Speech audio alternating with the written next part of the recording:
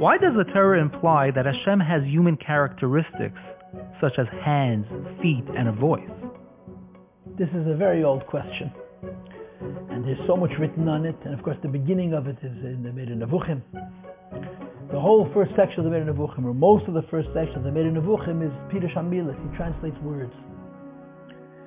And what he does is he explains that every anthropomorphic reference to the Eibishter, Yoshev and Reichev and Yad and Regel are all Misholim.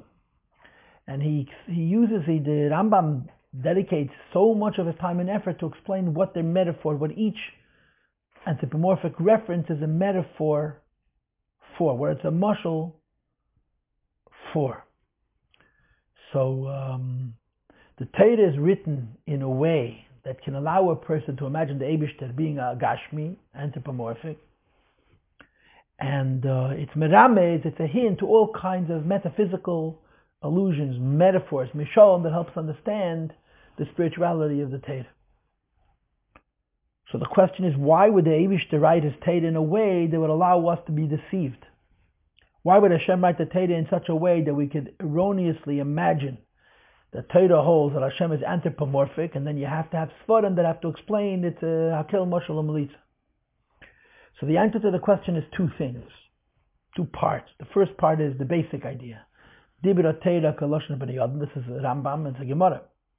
That the Torah speaks in the language of man, since the Torah was designed for people, and people need to understand it. The only way people are going to understand it if it speaks to them in a form which is familiar to them.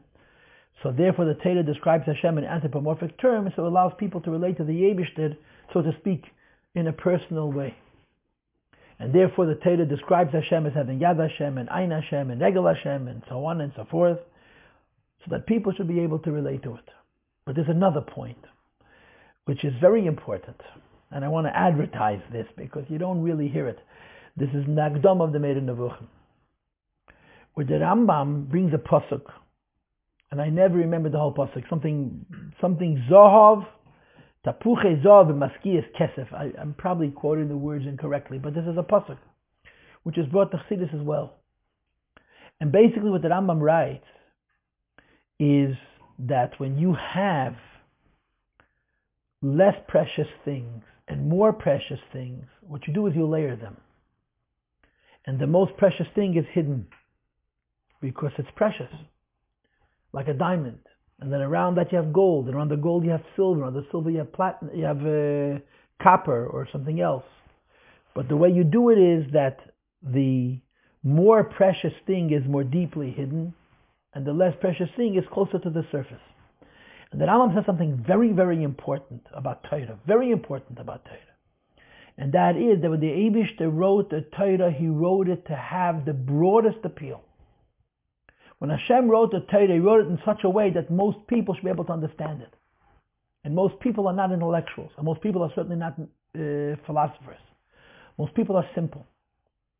And the Torah therefore is written in a simple way. What about the fact that because the Torah is written in a simple way, so then an intellectual is going to have questions, he's going to have frustrations and doubts. So the Torah says he'll dig deeper. He'll dig deeper. And the more intelligent he is, the deeper he digs. And the more intelligent he is and the deeper he digs, the more lonely he becomes. The less company he has, because the deeper into the secrets of Torah that you go, the more you realize that fewer and fewer people are able to relate to the Torah on that level. This is how the Eibishter gave the Torah. Number one, he gave the Torah in a way of Dibra Torah Kaloshon B'nei Adam. It's written in a language people can relate to. And number two, he absolutely gave the Torah, to use a dirty word, for the Hamoin. Now remember, the Moreh Nevuchim is written in Arabic, so I don't know what word is in the Arabic, but in Hebrew it's Hamoin. Hamoin means the masses, that terrible word that was coined in the 19th century.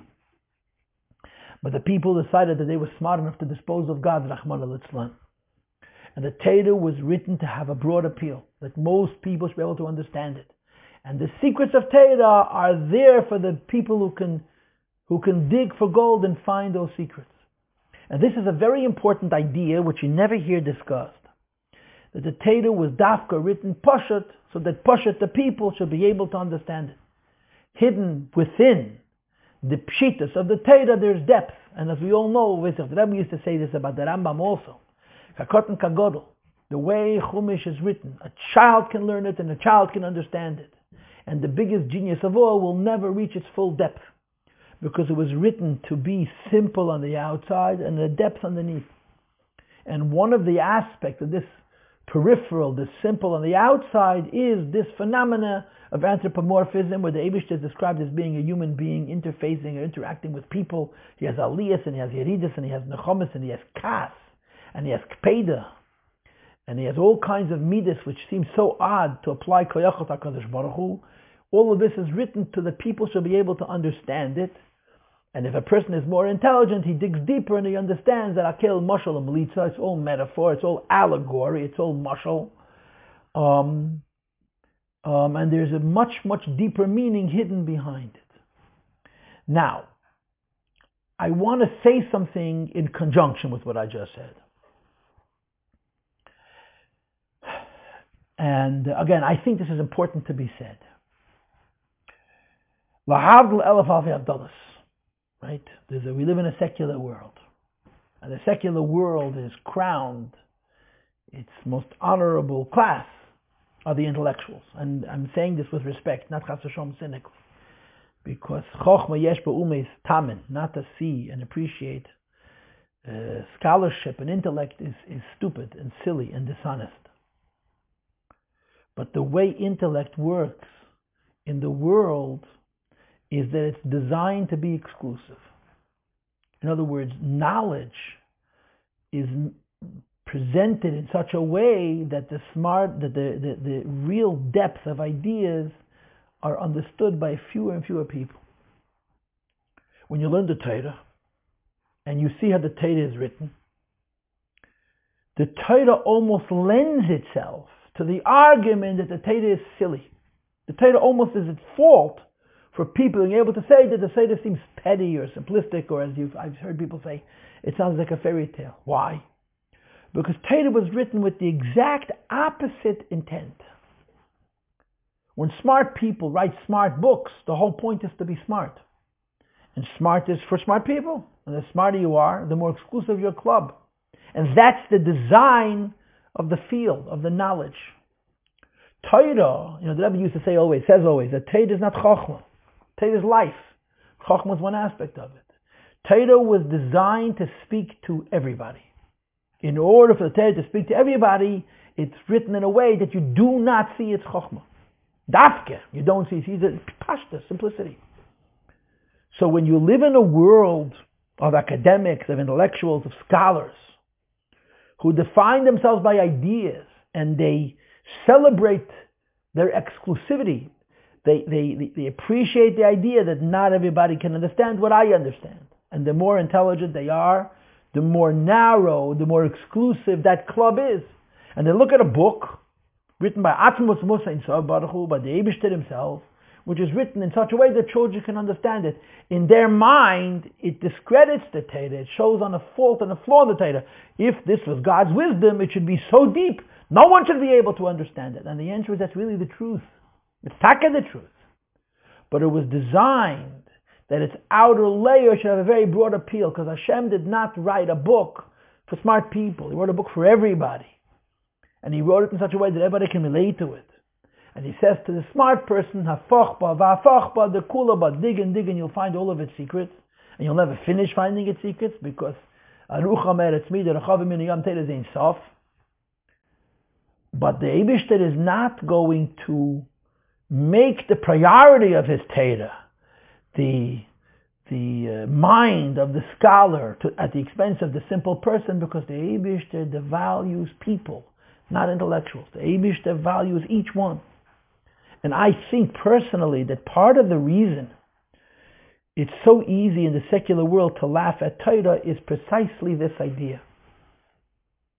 It's because it's written in such a way that it's meant not to appear profound. It's the opposite of the way intellectuals write and speak. Intellectuals write and speak to show their intellect. And the Eibush is writing and speaking to bring his intellect to the least intelligent of people. And he tells the greater intellectual, you have to dig deeper in order to be able to find it.